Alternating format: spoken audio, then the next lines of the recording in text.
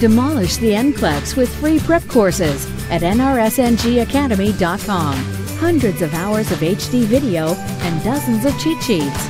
Never guess on an NCLEX question again.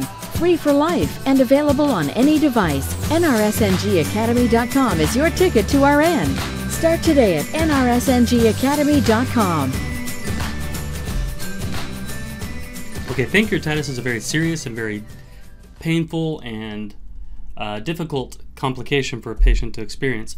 Basically, pancreatitis is inflammation of the pancreas, obviously, and what can happen is it can actually start to auto-digest itself, meaning that it can actually start to eat itself up. And now if that starts to happen, we can lose pancreatic function. Okay, common causes for pancreatitis are alcohol abuse, gallbladder disease, PUD, obstruction of the ducts, and hyperlipidemia.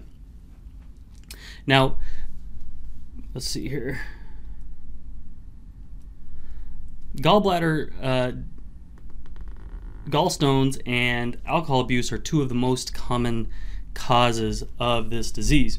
Now, of course, alcohol abuse can lead to chronic pancreatitis, which can develop over time and can actually lead to complete loss of pancreatic function.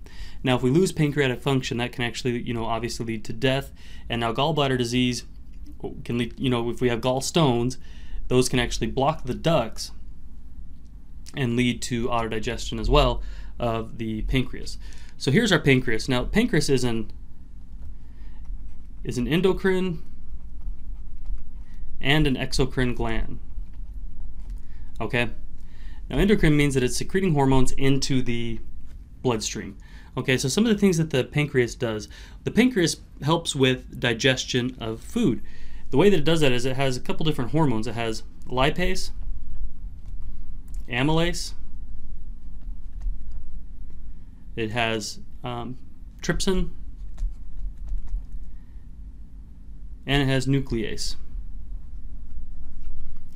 So lipase actually helps with the digestion of fats, amylase with carbs, and trypsin helps with protein digestion.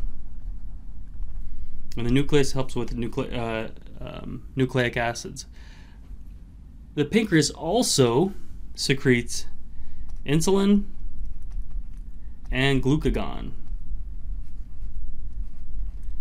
Insulin helps to lower blood sugars by allowing blood sugar into the cell. Glucagon actually helps to raise blood sugar. Okay, so you can see very simply, very quickly here how important the pancreas is. Very small organ, but it's incredibly important to the function of the body overall. If we lose function of the pancreas, we lose the ability to digest foods, to regulate blood sugars. It actually helps with sodium bicarbonate as well to maintain acid-base balance. So pancreas is an incredibly important organ. Okay. Now, like I said as well, so we have chronic pancreatitis versus acute pancreatitis. With acute pancreatitis, most of these patients are actually going to recover on their own and return to normal function. With chronic, this can be a slow progression, and you can return or result in complete loss of pancreatic function. Okay.